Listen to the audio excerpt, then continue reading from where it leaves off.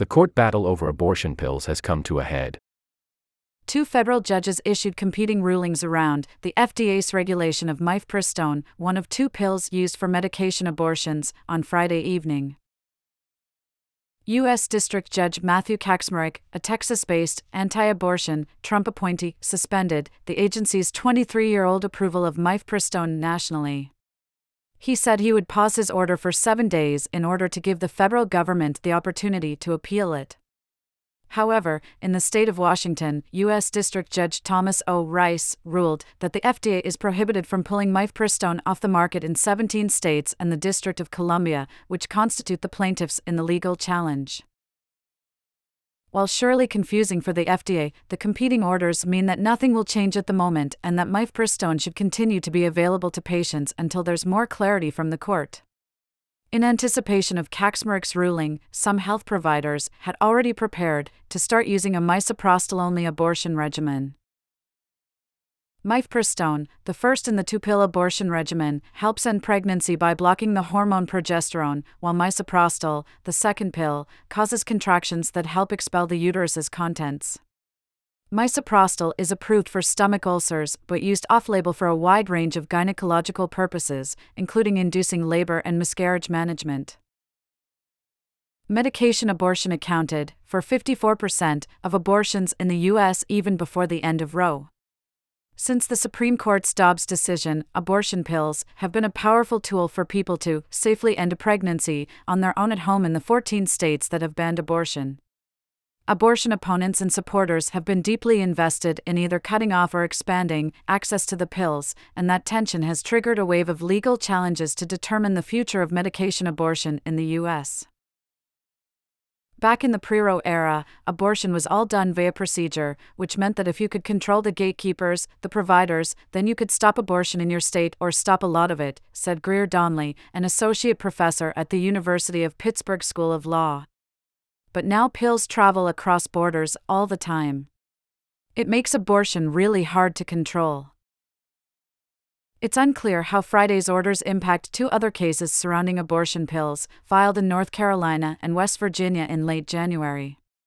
These lawsuits seek to dramatically expand access to the pills even in states where abortion is currently illegal. The Texas judge sided with anti-abortion activists' arguments. In late November, the conservative Christian legal group Alliance Defending Freedom sued the FDA and the Department of Health and Human Services in federal court in Texas on behalf of a collective of anti-abortion activists. The suit sought to reverse the FDA's approval of mifepristone for abortion care, which dates back to 2000. The statute of limitations to sue the agency over approval of a new medication is 6 years, making the lawsuit 16 years too late. While the argument underpinning the lawsuit is that the FDA exceeded its regulatory authority and had to disavow science in the approval process, the opposite is true. A 2008 report by the Government Accountability Office found that the FDA properly used its authority in approving and having oversight over mifepristone.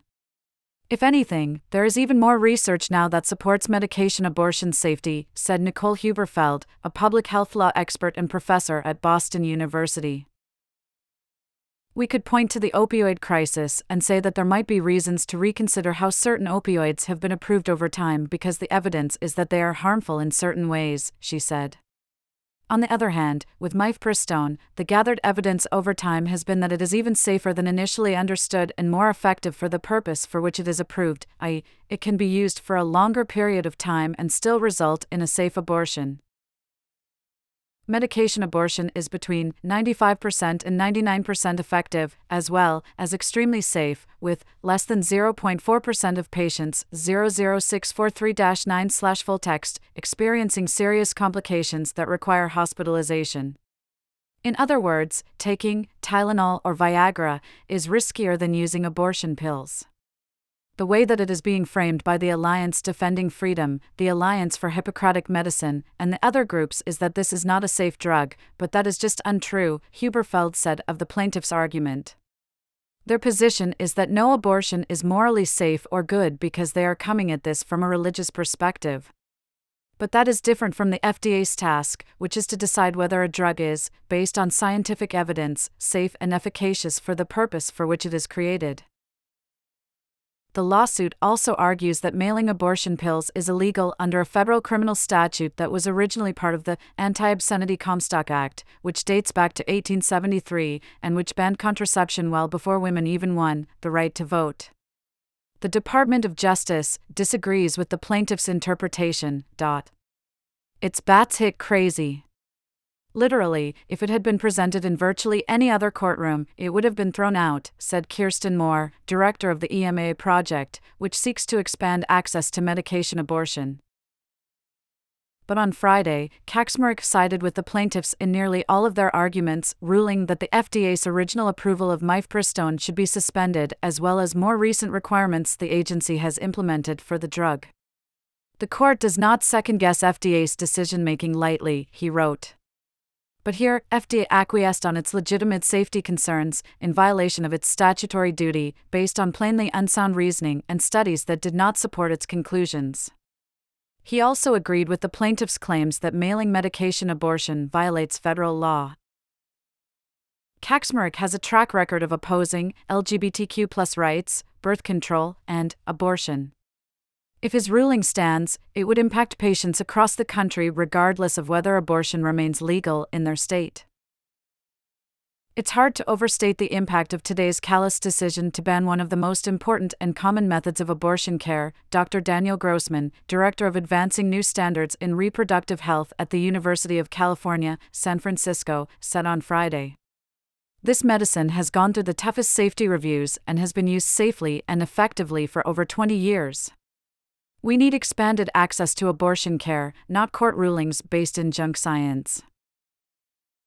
An expected appeal would go to the Fifth Circuit Court of Appeals, one of the most conservative courts in the nation, and could ultimately land before the conservative supermajority in the Supreme Court. The odds of the court taking up the case, and soon, are likely higher given the order out of Washington state. This case is serious for a lot of reasons, Donnelly said. It really proves the truth that, with Roe gone, no one's safe. This story has been updated.